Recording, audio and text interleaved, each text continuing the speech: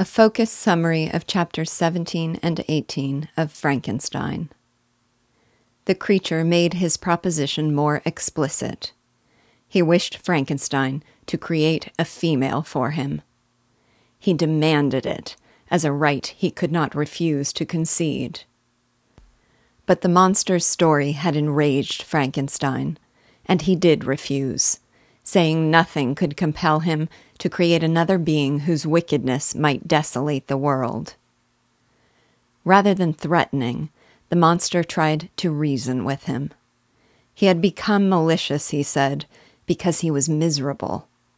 He was shunned and hated by all mankind, and pitied by no one, not even his creator. If he could not inspire love, he would cause fear, and would work at Frankenstein's destruction until he desolated his heart. Having become animated with rage, he again tried to return to reason.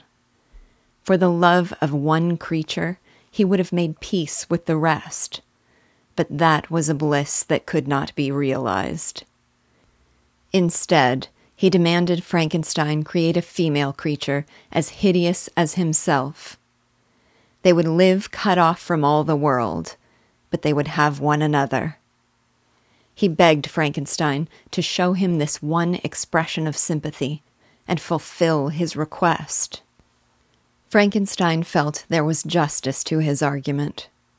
Did not he, as his maker, owe this being whatever happiness he could bestow?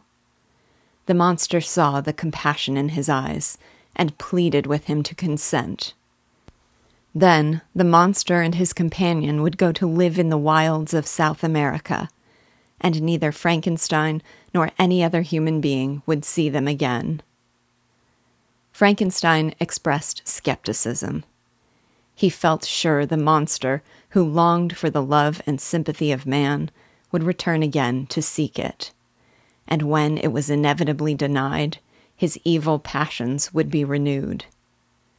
But the monster swore he would quit the company of man forever. Again, his words stirred Frankenstein to compassion.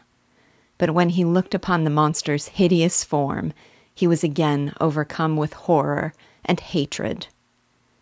Still, he felt he had no right to withhold whatever small portion of happiness he might give. He questioned how he could trust the monster's promise to be harmless, given all the malice he had already shown. But the monster insisted that the love of another would destroy the cause of his crimes. Frankenstein reflected on the monster's story. He recalled the promise of virtue he had shown before the cottagers blighted all kindly feeling with their loathing and scorn. He recalled, too, the demon's threats against him. And after a pause, he concluded that he would consent, on the monster's solemn oath that he would quit Europe as soon as his demand was met. This promise was made, and then, perhaps fearful Frankenstein might change his mind, the monster quickly disappeared. As night fell, Frankenstein descended toward the valley through a scene of wonderful solemnity, and he pleaded with the stars to crush in him all sensation and memory.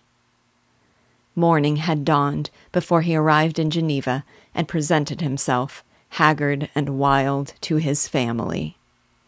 He loved them to adoration, and looking upon them, he resolved that to save them, he would dedicate himself to his abhorred task. Weeks passed, and Frankenstein could not collect the courage to recommence his work.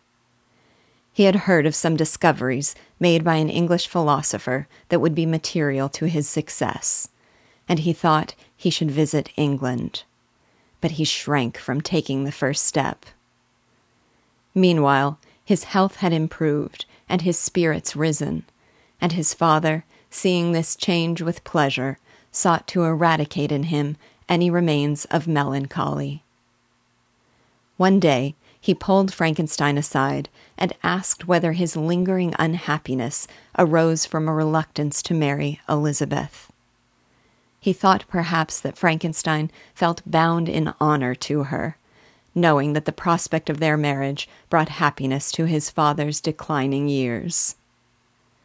Frankenstein assured him that he loved Elizabeth, and that all his own hopes were bound up in the expectation of their union. His father was relieved, and asked whether they might therefore solemnize the marriage immediately. Frankenstein did not feel he could enter into a union with Elizabeth while he had the deadly weight of his promise hanging around his neck.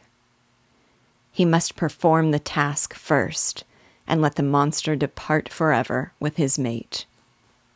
Also, the completion of his work required that he first journey to England, and anyway, he did not want to perform his loathsome labors in his father's house. He told his father, therefore, that he wished to visit England, and his father, glad that after so long a period of melancholy he might take pleasure in the idea of such a journey, was glad for him to go. Not wanting Frankenstein to go alone, his father arranged that he would be joined in his travels by Clerval. Though Frankenstein had desired solitude, he was glad to be saved from hours of loneliness, and glad that the presence of his friend might keep the monster away. He set off for England, and it was understood that he would marry Elizabeth as soon as he returned. One feeling haunted him and filled him with fear. He would be leaving his loved ones unconscious of the monster's existence and unprepared for his attacks. But he allowed himself to be governed by instincts, and they told him the monster would follow him and leave his family alone. He left in September, and Elizabeth, concerned that without her care he would descend again into grief, bade him a silent, tearful farewell. He met Clerval in Strasbourg, and they journeyed together from there. Clerval was alive to all the beauty of the shifting landscape, while Frankenstein was always occupied with gloomy thoughts, haunted by a curse that shut up every avenue of enjoyment. They sailed from Strasbourg to Rotterdam and on to London, all the while passing through the picturesque scenes of the variegated landscape. And even Frankenstein sometimes gazed on the cloudless blue sky and felt pleased. Clerval enjoyed a happiness seldom tasted by man. Frankenstein reflected on Clerval's words of wonder and admiration, and recalled him as being formed in the very poetry of nature, as a man of wild imagination, ardent affection, and devoted friendship.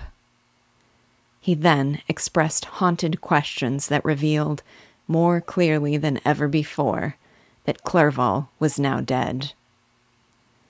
He then returned to his tale.